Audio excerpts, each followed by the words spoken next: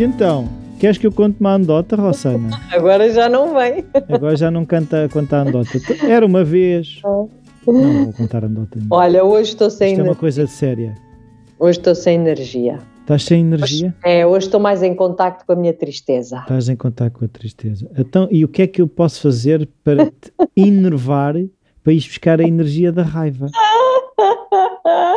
Ai, eu até quando estou triste me fazes rir, caraças.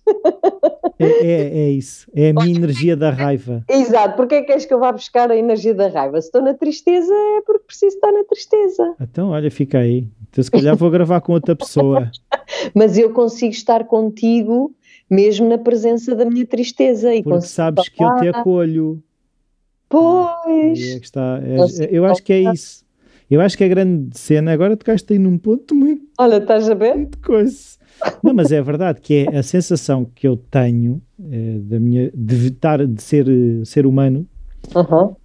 É um bocado essa coisa de nós não conseguimos estar com a tristeza ou com a raiva, ou seja, com o que for, porque crescemos em meios onde não era acolhido. Ou seja, se eu estou assim, é um defeito, seja com raiva, com tristeza, com ansiedade, com whatever, o que for.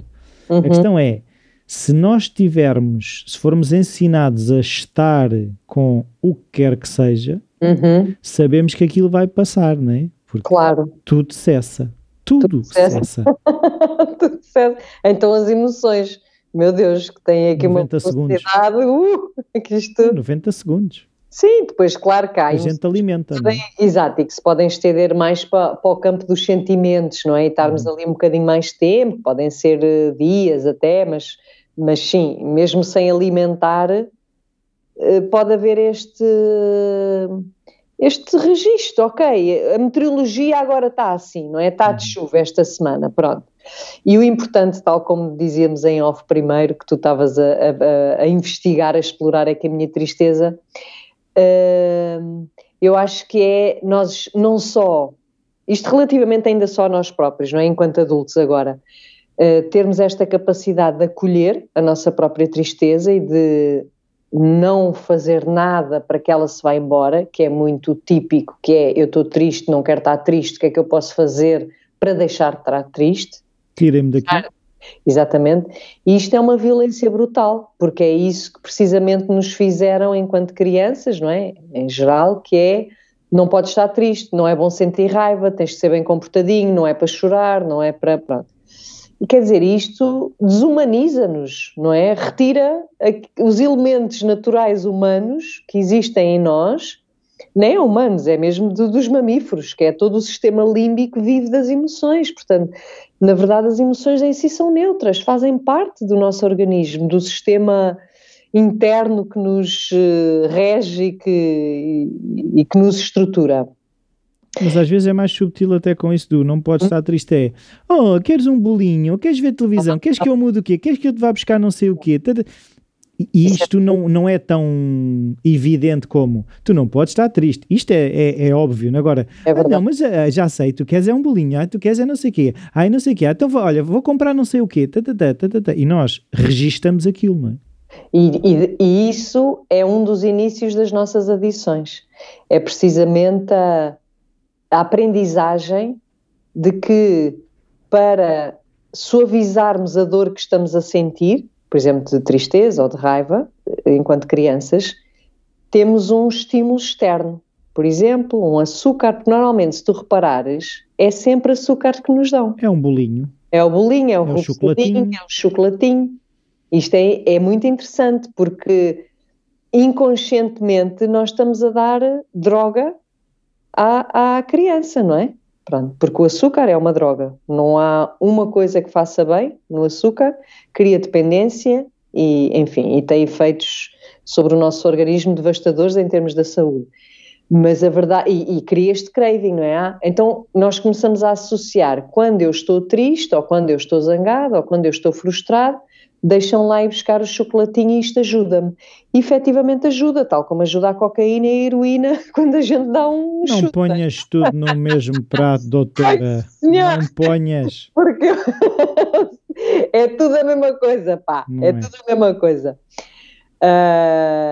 E a associação que é feita é esta, percebes? Portanto, claro que com a proibição de estar triste vem também a adição, que é o que é que me ajuda a deixar de sentir esta tristeza, que até pode ser simplesmente estar em frente à televisão, não é? Depende do que é que a pessoa aprendeu a fazer para suavizar o que está cá dentro. Portanto, eu sei que é muito estranho aquilo que nós estamos a propor, porque vejo, de facto, a estupefacção, pronto, de clientes e de pessoas que às vezes fazem os meus workshops, que é: não deves fazer nada para te ver livre daquilo que tu sentes. Tu deves é sentir aquilo que está a acontecer dentro de ti, com um fator que pode ser muito interessante, que é investigares essa emoção ou sentimento que está presente. Ou seja, se há uma tristeza, o que é que ela me está a tentar dizer? Porque é que ela apareceu? De onde é que ela vem? Não é? Mas para conseguir descobrir as respostas a estas perguntas, eu não posso entrar no mecanismo de o que é que eu posso fazer para me ver livre da tristeza, porque uma coisa é incompatível com a outra. Sim, se estás a falar, não estás a ouvir. Exato. Portanto, ou eu estou a dar espaço para explorar a minha tristeza atual, ou eu estou a fazer de tudo para me ver livre dela. Não dá para fazer as duas coisas ao mesmo tempo. E é muito interessante, Rui, aqui com o tempo, não é? E com o percurso que temos feito connosco próprios, eu começo a vislumbrar aquilo que vou lendo nos livros, sobretudo dos nossos queridos psicólogos budistas, não é? Ou pelo menos dessa linhagem, da Tara Brach, do Jen Kornfield, da Pema Chodron, etc., que é: tu podes estar em paz na tristeza. Uhum.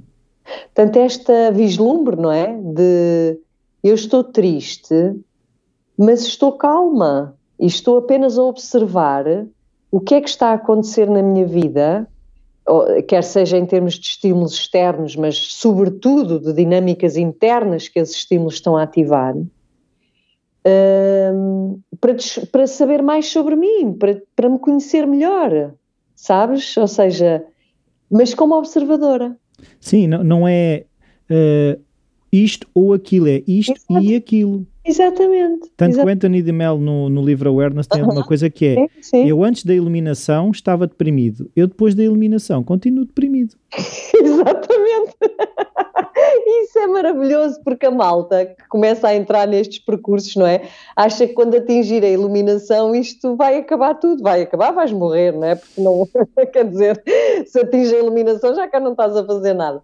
Mas é isso, o estado pode continuar, nós continuamos humanos, portanto, tudo aquilo que faz parte da natureza humana continua suscetível de ser vivenciado, mas a forma como tu te relacionas com isso é que pode mudar, não é? Isto é um staying power, ou seja, a diferença que eu sinto quando consigo, lá está, estar mais em contacto, sim, é que os pés continuam no chão. Caso contrário, eu estou a ser arrastado pelas correntes, mas é assim, mas mesmo eu posso ser arrastado pelas correntes e não resistir às correntes, não causa sofrimento. Se eu me começo a ser arrastado pelas correntes e começo a resistir às correntes, claro, aí é que vem o sofrimento. Aí é que vem o sofrimento. E o que é que te ajuda a manter-te mais conectado mesmo quando tu tens vindo a partilhar isso, não é? Tu tens mais contacto com a tua raiva, por exemplo. Eu tenho mais contacto com a tristeza, não é? Se calhar por isso é que a gente se dá bem, complementamos. É o yin-yang. Exato. Tu és mais raivoso, eu sou mais para a depressão. Mas, por exemplo, lá está, eu consigo hoje em dia olhar para a minha raiva como um mecanismo para não sentir tristeza. Tal como eu, a tristeza é para não sentir raiva, claro. Ou seja, lá por baixo o que está da minha parte é uma cagufa imensa de vir a sentir raiva, porque eu não faço ideia, se eu sentir raiva, a sensação que me dá é que vou partir a louça toda. E portanto, como eu tive assim uma educação, ou eu própria entrei nesta dinâmica de estar lá sossegadinha e quietinha, fico mais sem energia, não é? Pois. Mas para ti deve-te colocar mais medo a tristeza, não é? Porque eu, por exemplo, a minha avó quase toda a vida sofreu de depressão e aquela inércia de estar parada, sem fazer nada, tudo na vida era negativo, aquela tristeza. Que hoje a coisa que é muito engraçada, que foi a minha avó faleceu não há muito tempo, tanto que até fizemos um episódio sobre a questão do luto e não sei o quê. Os últimos anos da vida dela foram de muita paz, porque lá está, ela encontrou um espaço em que ela, não é que ela estivesse contente, já no happy go round e aos pulos, mas estava em paz. E ela, eu falava muito com ela e gostava muito de falar com ela, e de alguma forma o exemplo dela trouxe-me uma paz também por interposta pessoa e uma paz aspiracional, que apesar de, no caso dela ser a tristeza, ela encontrou uma paz, e eu se calhar, apesar do que tem sido, e hoje em dia assim, já é muito diferente da raiva que eu sentia há uns anos da que sinto hoje em dia, não quer dizer que não seja por default, se calhar para onde eu vou. Claro. Mas já é diferente, porque, e tu perguntaste o que é que me ajuda. O que é que me ajuda? Estar em contacto com essa raiva, mas de forma conectada. Primeiro que tudo é dar-me colinho. Ou seja, estás a fazer o melhor que consegues. Porque normalmente a raiva vem de frustração de ou não estou a fazer aquilo que achava que devia, ou começo a dizer que alguém me está a impedir de fazer aquilo que eu devia, ou alguém diz alguma coisa que eu acho que não está certo e tenho que responder de volta. E a questão é, primeiro que tudo, o que é que tu precisas agora? E uma coisa que tem ajudado é quase uma camada antes, que é quando o forno já ligou, mas ainda não está muito quente, é o momento em que eu tenho que estar atento. Exato, senão... E a grande diferença é eu entender mais facilmente hoje em dia quando é que o forno já está ligado, mas ainda não está a queimar nada, ainda não estou a esturricar nada nem ninguém. Essa é a grande diferença hoje em dia, é a questão de o forno, eu tenho maior awareness, maior consciência sobre a temperatura do forno. O termostato está mais bem regulado.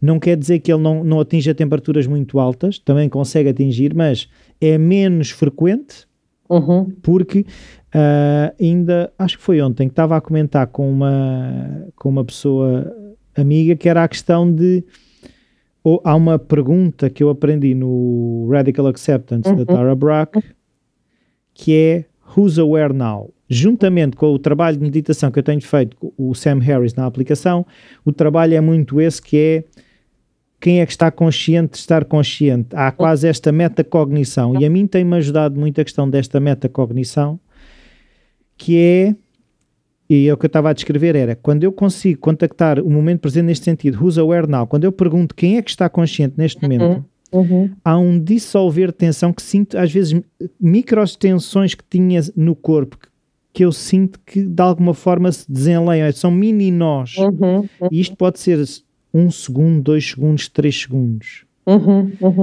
mas imagina, é o mesmo que abris o forno, tu ao abris o forno, a temperatura baixa automaticamente. Claro. Não quer dizer que o forno não continua porque a resistência continua ligada. Mas o que tu vais fazendo é, para já, eu vou abrir a porta do forno, deixar o forno arrefecer, depois se calhar vou baixar a temperatura do forno. Mas um primeiro momento eu vou abrir a porta, eu não consigo ainda mexer no manípulo do forno, ele não vai arrefecer tão depressa. Se eu baixar só, eu posso dizer assim, imagina que há um comentário de alguém que me aquece o forno e que está a controlar a temperatura. Eu posso ir, entre aspas, mexer na questão, que é desligar aquela pessoa, mas o forno vai continuar quente. Sim. E o que eu quero é primeiro arrefecer o forno e depois desligar o que quer que seja que está a queimar. Claro. E se for preciso, tirar de dentro do forno o que possa lá estar, que pode ser queimado. Estás a ver? Sim. E entretanto o forno pode continuar a produzir calor, mas a porta já está aberta e o que lá está dentro já não está lá dentro, nada vai queimar. Sim, no fundo é muito giro essa metáfora que tu estás a trazer, e acaba por ser uma forma que tu encontras para que a tua raiva não seja destrutiva, não é? Ou seja, teres consciência do processo, porque a raiva, quer dizer, todas as emoções, mas agora pensando contigo, a raiva é a emoção, pelo menos primária, que pode levar para a destruição, não é? Portanto, ok, se por um lado eu digo as emoções não é para nos livrarmos delas, e sim para as explorarmos e sentirmos, ao mesmo tempo é como se, especialmente com a raiva, precisasse de haver aqui uma forma de cortar o impulso, que é muito forte, de dar movimento àquela emoção.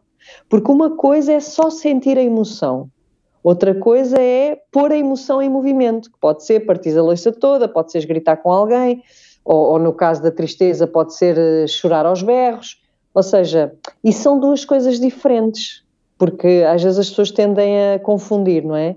E ficar só na emoção, com esse processo que tu estás a dizer, ok, eu estou a sentir a minha raiva, e se tu te permitires sentir a raiva, ela inevitavelmente vai mudando, porque ela não se consegue manter nenhuma, sim, não é? Isso é outra coisa que eu queria acrescentar quando estava a ouvir, que é a questão de, hoje em dia, o que acontece também mais vezes é, eu não me julgo por estar a sentir aquilo. A primeira reação é, mas que raio é que se passa contigo, sua besta, não sei o quê. Ou seja, depois aquilo, lá está, era um processo interno de autocrítica, e lá está, a autocrítica só vai estar a pôr mais negatividade em cima de algo que já te despoltou negatividade, não é? Exatamente. Portanto, no teu caso, se bem percebi, também há uma série de... ou seja, aquilo que te despoleta a raiva, pelo menos vinda da frustração, tem muito a ver com diálogos internos que tu vais também, fazendo. Claro. Okay. Sim, porque é assim, é fácil aquele... Como é que eu ia te explicar isso? Aquilo que eu também vou percebendo é que se calhar muitas vezes há um sentir que depois tem que ser racionalizado. Tem que ser, não tem que ser. Como é que queres que seja? Tu é que vais para aí. Eu é que vou para aí, mas o que eu estou a dizer é, há aquele primeiro choque e aquilo que eu se calhar é, depois eu tenho que perceber isto. Pois. Eu ainda não, já consigo se calhar, mas é o menor número de vezes, é deixar-me sentir isso, e que aquilo... Claro. Como eu outro dia também, em sessão de psicoterapia, sim, que a gente faz destas coisas. Exatamente. Eu senti uma raiva até aos ossos. É que foi um momento em que eu senti mesmo até aos ossos. Mas lá está, eu não agi sobre ela e eu questiono-me, se calhar foi por a ter sentido até aos ossos. Exato, provavelmente. Eu senti, mas foi mesmo, a sensação foi, ela tomou mesmo conta de mim, foi até aos ossos, e nada aconteceu. Que giro. E ao mesmo tempo, cada vez que tu vais tendo esta experiência, vais também, ok, há um lado de libertação, de perceberes, ok, eu não tenho que ser escravo disto. Sim, sem dúvida. E se te permitires sentir, isso desaparece.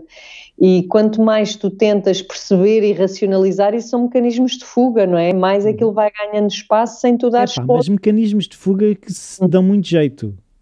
Também, claro. Claro, ou seja, em termos da sobrevivência da nossa espécie, eu acho que é importante nós reconhecermos aqui o papel da nossa cabecinha, mente, razão... O córtex pré-frontal cumpre uma função. Como tu quiser, sem dúvida, sem dúvida. A questão é que, no fundo, as terapias somáticas vêm ao encontro do processo inverso, que é tu permitires-te sentir... Ou seja, ires mesmo àquelas partes do cérebro mais reptilianas e ao límbico e tal, sem interferência do neocórtex. Porquê? Porque o neocórtex, ou a nossa parte racional, cria-nos muitas histórias que são completamente enganosas. Enganadoras. Não, ou seja, nós, como temos esta necessidade de dar sentido e dar uma lógica àquilo que nos está a acontecer... Como defesa dessa dor, para nos protegermos dessa dor, nós começamos a construir narrativas com a nossa mente que podem ser, e na maioria dos casos super prejudicial, porque não são de todo verdadeiras. Estás a ver? Uma coisa tão simples como, sei lá, isto começa a ser construída em criança, como é óbvio, não é? Portanto, não temos, lá está, controle sobre o que é que se está a acontecer dentro de nós.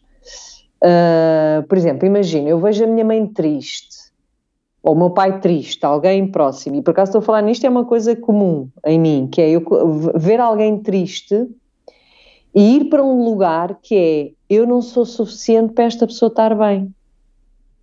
Eu construí esta narrativa.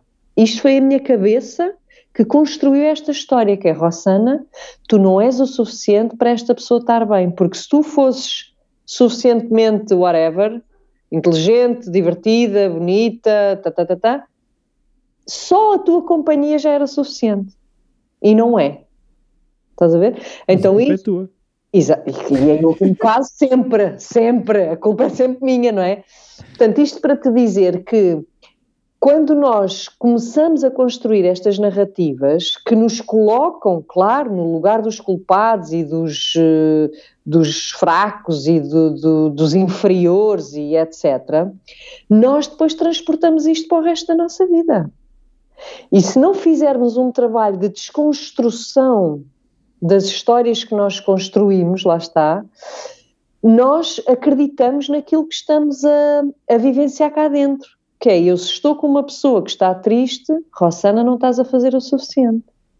Rossana, tu és uma porcaria. Enfim, e depois pode entrar toda aquela voz hipercrítica que me deita abaixo, não é? Pronto.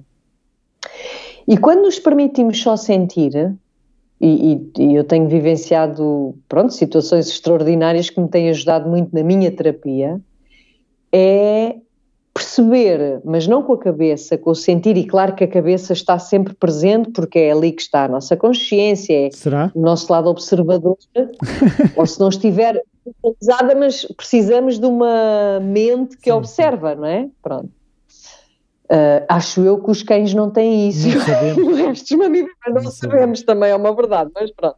Aqui partindo do princípio que é a nossa parte mental que tem esta capacidade de observar, chega-se a lugares, ou é possível chegar-se a lugares profundos, não é? Que veres que aquela tristeza ou aquela impotência que eu senti em criança de não conseguir pôr o meu pai ou a minha mãe alegres só com a minha presença, não tem a ver comigo, não é? Tem a ver com situações que eles estavam a vivenciar e que eu não fazia, nem faço a mínima ideia de quais terão sido, mas que os levavam para lugares ou de tristeza, ou de zanga, ou de várias emoções, não é? Então é isto, acho que é importante desconstruirmos as histórias que nos estamos a contar, porque elas podem alimentar a fogueira que já cá está dentro, não é? E por isso, se tu te permitires só sentir, sem histórias, o que é muito difícil, porque lá está, somos seres pensantes, não é? Queremos dar significado a tudo, porque também eu estou a falar de uma história que me é prejudicial, mas também há aquelas histórias de fantasia, que é de ver o mundo cor-de-rosa, que também são muito prejudiciais, que é do tipo de teres alguém em que tu sabes perfeitamente, sei lá, que o marido ou a mulher estão a trair e vê-se assim, tipo, com muita clareza, e aquela pessoa continua a acreditar que não, que ele chega à tarde a casa porque trabalha muito. E quem diz traição diz, olha, uma realidade que me é mais próxima, que é com os toxicodependentes, não é? Primeiro que os pais, normalmente os pais, não é? Acreditem que o filho tem um problema com consumo de substâncias, as histórias que eles contam e entram em negação, não é? E são histórias cor-de-rosa, mas que também não ajudam nada. Mas é engraçado tu dizeres isso no programa do Bruno Nogueira que deu outro dia. Há lá um caso que ele, com 50 anos, disse que ia para uma clínica fazer um tratamento. E a mãe, com ele com 50 anos, diz, filho, mas tu és drogado. Pois, nunca se apercebeu. É assim, nunca se apercebeu. E é uma negação brutal. Porque lá está, também nós vamos encontrando mecanismos, e nós agora fizemos aqui um zoom in na questão da dependência, mas nós, em coisas mais ligeiras, também fazemos isso. Nós temos uma capacidade de encontrar mecanismos para esconder a tristeza, para esconder a raiva, para esconder seja o que for. E é engraçado que eu estava a ouvir e estava a pensar que, de facto, os mecanismos que eu desenvolvi enquanto criança era o de ser palhaço, ou seja, ou eu estava a fazer rir as pessoas, ou estava passado e estavam-se a zangar comigo, mas seja como for, aquele clima, aquela nuvem pesada que eu não conseguia sentir, ou seja, era demasiado desconfortável para mim, aquela tristeza que estava presente. Pois. Então o mecanismo ou era fazer palhaçadas ou era fazer asneiras, não é? Eram os dois mecanismos que eu encontrei para mudar aquilo, não é? Olha, para sobreviver àquela se calhar depressão toda, ou tristeza toda, ou o que fosse, e ainda bem, Rui, não é? Porque acho que é muito importante nós honrarmos os nossos mecanismos de defesa, porque foram eles que nos ajudaram a sobreviver e a lidar com dores que eram insuportáveis de sentir enquanto crianças. Não temos capacidade, há dores que nós não temos capacidade para sentir, somos ainda muito frágeis, muito dependentes dos outros e, portanto, sendo o vínculo aquilo que nos ajuda a sobreviver, nós fazemos de tudo para manter o vínculo com os outros e no teu caso, poderá ter sido através da palhaçada e não é? Pronto, e da asneira, e porque assim mantinhas o vínculo, eras visto, não é? Relacionava-se contigo, e como se costuma dizer nestes meios assim mais violentos, olha, antes porrada do que nada.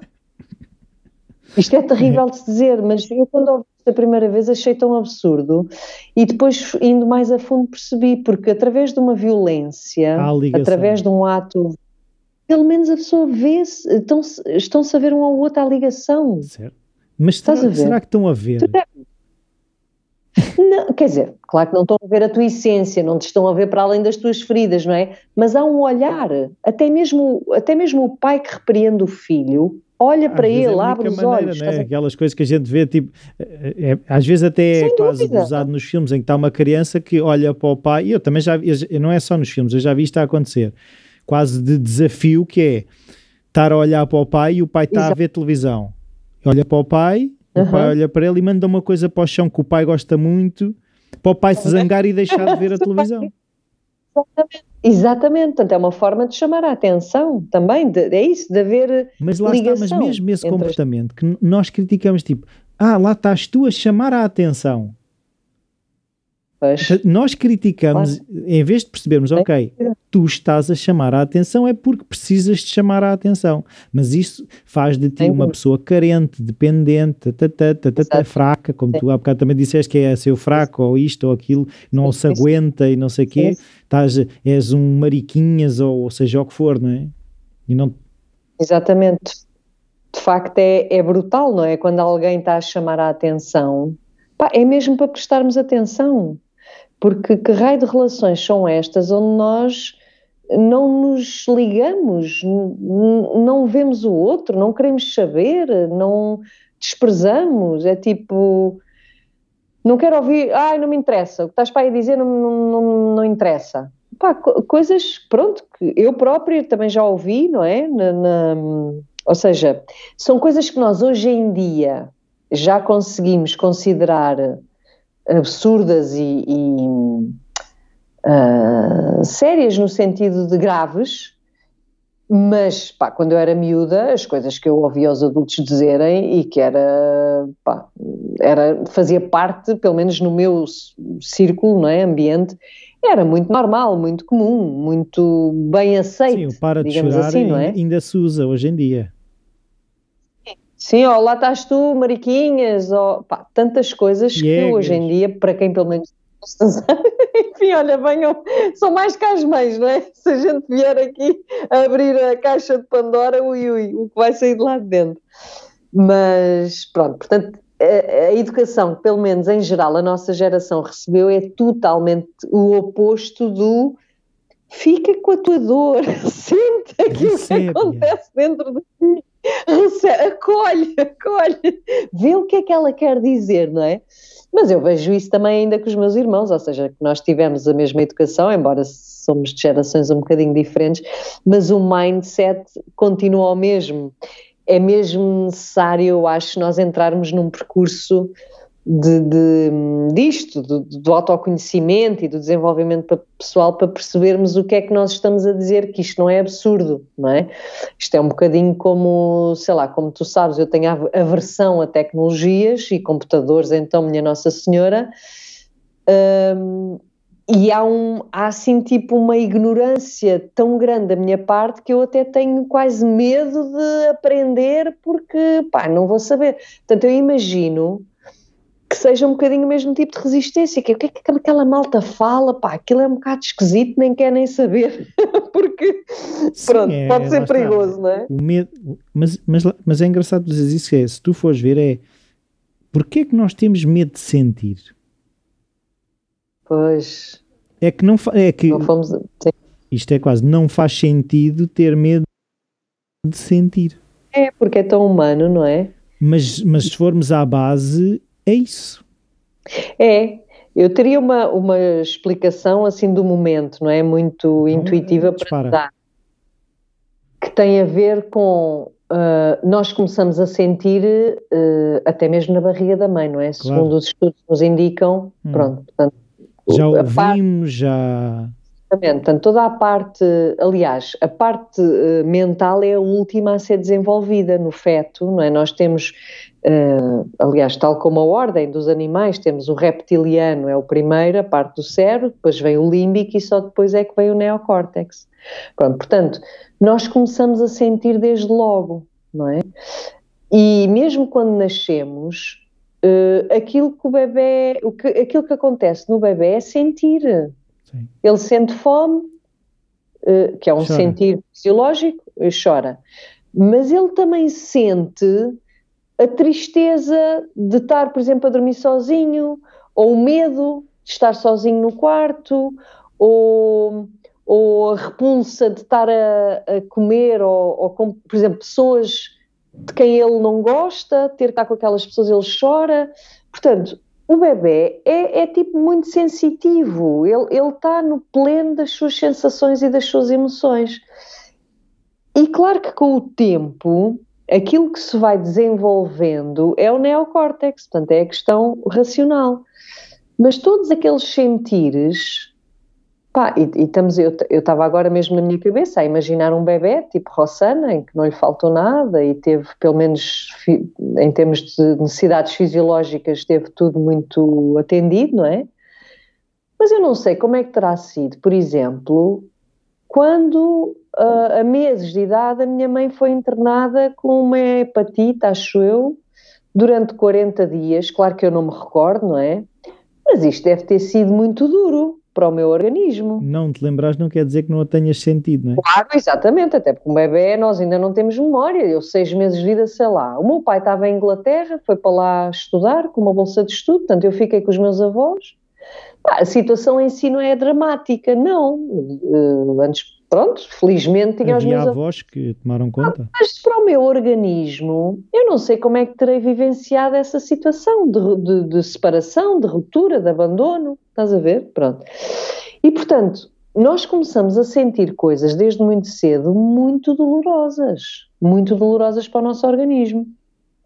E então, em criança, quando já temos um bocadinho o neocórtex mais desenvolvido, começamos a criar as tais histórias, as tais narrativas, não é? Do tipo, a mamãe está triste porque eu não sou suficiente, ou o papá está zangado porque eu não tive uma boa nota, porque eu devia ter estudado mais.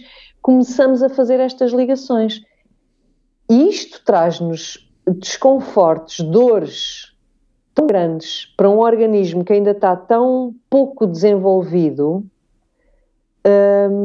que facilmente encontramos mecanismos de fuga destas dores. Então, do tipo, o papá está desiludido comigo porque eu não estudo o suficiente, então eu vou passar a estudar, vou ser uma marrona para o papá deixar de estar zangado. Começamos a criar estas estratégias, estás a ver? E com estas estratégias, como eu te dizia, são fabulosas porque nos ajudaram, ok? Então eu agora vou estudar e o papá vai passar a gostar de mim. Porque se calhar até acontece, estudas mais, tens melhor nota e a reação é diferente. É diferente, exatamente. Portanto, aquilo até vai funcionando. E a verdade é que se não funcionar, a gente arranja outra estratégia. Portanto, nós vamos arranjando estratégias que são fenomenais, mas o que é que elas fazem? afastam-nos do sentir, porque o sentir é demasiado doloroso. Mas não o desligam, o problema é esse, é que... Não, quer dizer, ele continua a existir. É isso? Exato, ele continua a existir. Podemos é deixar de o sentir. E é aqui, quando isto acontece, é o mais sério, que é quando há uma desconexão total entre aquilo que se está a passar na vida e o impacto que essa vida está a ter dentro de mim. Mas aí ficaremos muito apáticos, não? Oh, Rui, eu não sei tu, mas se calhar porque eu tenho o privilégio de também estar em encontros com pessoas em que o objetivo é mesmo aprofundarmos a parte interna, não é? E dou-me conta, e aliás, olhando também para mim, quando comecei a fazer terapia, eu não sabia sequer o que era sentir. Eu não diga, onde é que está a tristeza no teu corpo? Como é que tu sentes a raiva? Esse que tu dizias a expressão vai sentir até aos ossos. Isso é uma expressão brutal de sentir. Mas há pessoas em que eu pergunto, como é que é a tua raiva? Como é que tu a sentes? E a pessoa diz, pá, não sei. Grita, apetecia-me destruir tudo. Não, isso já é comportamento. O teu sentir, o teu corpo, o que é que ele sentiu? Porque as emoções sentem-se no corpo. Então, o que tu estás resumindo aqui um bocadinho, esse sentir que nós estamos a falar é um virar para dentro, é isso? Não é um exteriorizar, como estava a dizer, não é um comportamento. Não é um comportamento, é um sentir que se manifesta no corpo. Como é que eu sei que estou triste? Como é que eu sei que em vez de tristeza não estou zangada? Isto é o corpo que me está a falar. Mas eu estou, ou vou estando cada vez mais atenta à linguagem do corpo. E então aí consigo também identificar, sim, é tristeza o que eu estou a sentir. Mas a maioria das pessoas, ou pelo menos, pronto, quem não está muito trabalhado internamente, não sabe. Como é que eu sinto a tristeza? Onde é que ela está? Como é que eu sei que é tristeza? Como é que eu sei que não é raiva? Ou como é que eu sei que estou alegre? Como é que eu sei? Por exemplo, a questão da ansiedade, que nós também falávamos há pouco. Um estado ansioso corporal, de sintomas corporais, não é? Naquilo que são até os chamados ataques de pânico, mas pronto, não chegando tão longe. Um estado de ansiedade, que é o coração a bater mais forte, o suor, pode haver tonturas, tremores. Se tu fores fazer uma corrida e parares de repente, tu vais ter exatamente esses sintomas todos. Só que a interpretação que tu dás aos sintomas, lá está, a história que nós criamos na nossa cabeça sobre os sintomas que estamos a sentir, podem ir para, é uma questão puramente física, porque parei de repente, porque olha, encontrei um amigo e agora parei porque queria mesmo falar com ele, parei de correr. Completamente diferente se tu estás sozinho em casa. Mas mesmo às vezes só perguntando às pessoas, eu lembro de uma vez que isso aconteceu comigo, que eu estava a dizer, estou um bocado ansioso, não sei o quê, que tenho que ir agora fazer uma apresentação e alguém pergunta, pode ser entusiasmo ou é mesmo ansiedade? E só isto, exatamente. Se calhar até era. Exato. Se calhar até era, mas o facto de, realmente eu não conseguia distinguir se era ansiedade, se era entusiasmo, porque no fundo sentia-os da mesma forma. Da mesma forma, exatamente. Então toda esta parte é muito interessante e importante irmos fazendo este trabalho de reconectarmos com o corpo tal como quando éramos bebés, em que sentíamos. Pôr uma fralda. Por exemplo. Exatamente. Tu, por exemplo, quantas vezes a gente sai à rua com o casaco vestido? Claro que nós já temos a previsão de que vai estar frio, não é? Mas quantas vezes nós saímos sem saber se está frio ou não? E já levamos um casaco vestido. Pronto, isto é uma coisa muito banal. Mas transposto isto para as nossas emoções, quantas vezes nós já vamos com uma carga porque partimos do pressuposto do que é que vamos sentir. E isso também agora está a lembrar a questão de comida. Deixa-me cá comer mais, que eu agora vou estar mais horas sem comer, posso ter fome, então deixa-me atafolhar o bandulho. Exatamente. Nós temos cenas fenomenais. E isto é tudo falta de contacto com o corpo, porque seria muito mais saudável, e também contra mim falo, que é comer quando tens fome. Pá, agasalhaste quando tens frio. Não, e assim, ter a aceitação que eu posso sentir frio, eu posso sentir fome. Porque, exatamente, e não vou morrer. Lá está, porque tu estás a precaver-te porque tu não queres o desconforto de sentir frio, não queres o desconforto de sentir fome. Exatamente. Portanto, mais uma vez, arranjamos estratégias para fugir do desconforto. Deixa-me lá comer mais para encher o bandulho, para não vir a sentir fome. Deixa-me lá ir toda encasacada, sei lá. Isto agora é um exemplo que, por um lado, claro que pode ser visto como a pessoa está-se a precaver e tudo bem, e ainda bem, mas é só para fazermos aqui também um paralelo, não é? Com o que nós fazemos sem nos darmos conta. Sem nos darmos conta, não é? Portanto, esta viagem de regresso ao nosso corpo, ao nosso sentir, é aquilo que permite, usando uma imagem que estavas a dizer há pouco, é aquilo que permite não estarmos a remar contra a maré. É aquilo que permite que o mal-estar se dissolva por si, porque nós estamos a deixar fluir, a deixar ir. Estás a ver? Agora, se nós nem sequer sabemos o que estamos a sentir, porque há uma resistência e já estamos com 1001 mecanismos de defesa e de proteção para sentir. Nomeadamente, vamos muito para a ação e passamos a vida a fazer coisas, nomeadamente, por exemplo, mulheres cozinhar e limpar a casa, por exemplo, quando alguém entra e tem que estar sempre a fazer, é para fugir do sentir. Ou para a cabeça, que é começamos a racionalizar e a querer compreender e a perceber e a fazer histórias e e a interpretar e a... Pronto. Eu tenho muito bom os dois, esses dois mecanismos de fuga, muito bem trabalhados. Eu vou muito para a cabeça, de facto tenho aqui um intelecto que não tem fim, e pá, e a energia que eu tenho para fazer coisas também não para. Por isso sou muito boa a fugir. Ainda há bocado estava a conversar com um amigo e ele estávamos a falar na questão de expirar, que esse movimento de sentir é quase um expirar, porque nós achamos que, quase metaforicamente, se expirarmos vamos ter falta de ar.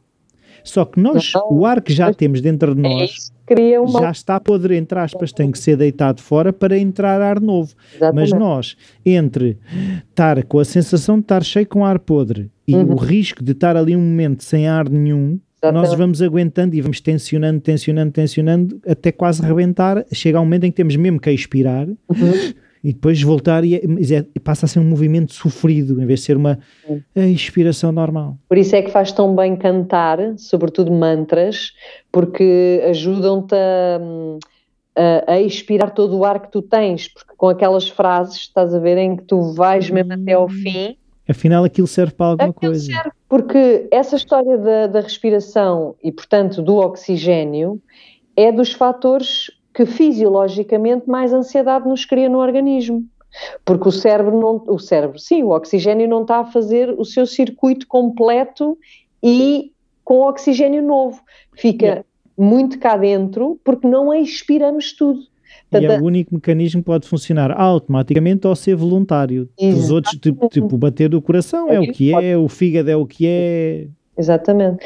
Tanto é que a sensação, quando estamos em ansiedade, de facto, como tu dizes, é falta de ar, mas o que acontece é que temos ar a mais cá dentro que temos não que... deitamos fora. Não deitamos fora. Portanto, um bom exercício, para quem ainda não tem técnicas de respiração, é os mantras, é cantar mantras. E tens algum mantra que gostes? Agora assim de repente não te sei dizer nomes, mas basta ir à net e procurar mantras e às vezes ponho para eu ir, porque é mais simpático, não é? Tu estás a ouvir uma voz e estás a cantar por cima. Exatamente, e isso ajuda, é muito bom. Muito bom. Não, mas olha, uma coisa há um que eu uso quando acordo de noite e quero voltar a adormecer, que sei que é tibetano, sim, mas não sei se é Mahayana, aquelas coisas das correntes budistas, mas acho que é o Om Mani Padme Hum. Exatamente. Om Mani Padme Hum, e eu repito aquilo até adormecer, e aquilo para mim é maravilha. A ver, porque acalma o teu sistema. Olha, só uma última coisa. Tens que ir à tua vida, não é? Mas só uma última coisa que eu imagino que as pessoas possam estar a perguntar, que é o que é que nos pode ajudar a sentir, visto que é importante, não é? É sim, senhora. É parar. E não ter medo de sentir. É parar, no sentido mesmo físico do termo. Portanto, podemos parar, pode ser meio minuto, pode ser 1 minuto. E focarmos a nossa atenção sobretudo nas sensações corporais, porque a nossa tendência, quando paramos, é ir para a cabeça e pensar, espera lá, a lista de supermercado, ainda vou ter que ir aqui. Podes até estar parado, mas a tua cabeça não está a 1000, não é? Querem mais um truque? Queremos, claro. Para aquelas pessoas que são mais, ou seja, que parar só por si é pouco. Ok. Então, que é intencionalmente contrair partes do corpo e descontrair. Exato. Vão-se a perceber na sensação de tenso, não tenso, mas é consciente. Claro. Agora vou tensionar a perna, agora vou cerrar o punho e sentir o punho cerrado, agora vou abrir, ok, assim, qual é que... E vais quase, ok, isto é o que é tenso, isto é o que é relaxado. Portanto, isso no fundo é nós estarmos a treinar o músculo do sentir, que numa primeira camada serão sensações corporais.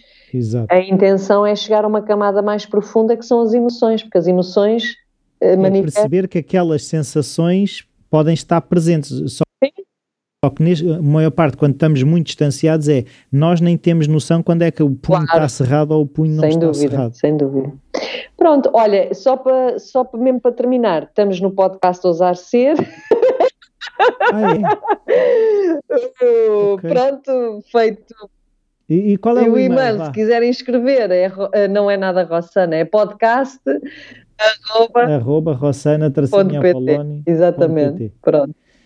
E a senhora Rossana também tem um curso muito bom no The School of Self, aconselho que as pessoas vão verificar. Depois a gente exatamente, The School of Self, como é que é? Estou toda a minha testela, despertar, libertar, crescer. Não é aí crescer, é despertar, não tem nenhum, pronto. Não tem. Exatamente. Então vá, beijinhos. Adeus, beijinhos.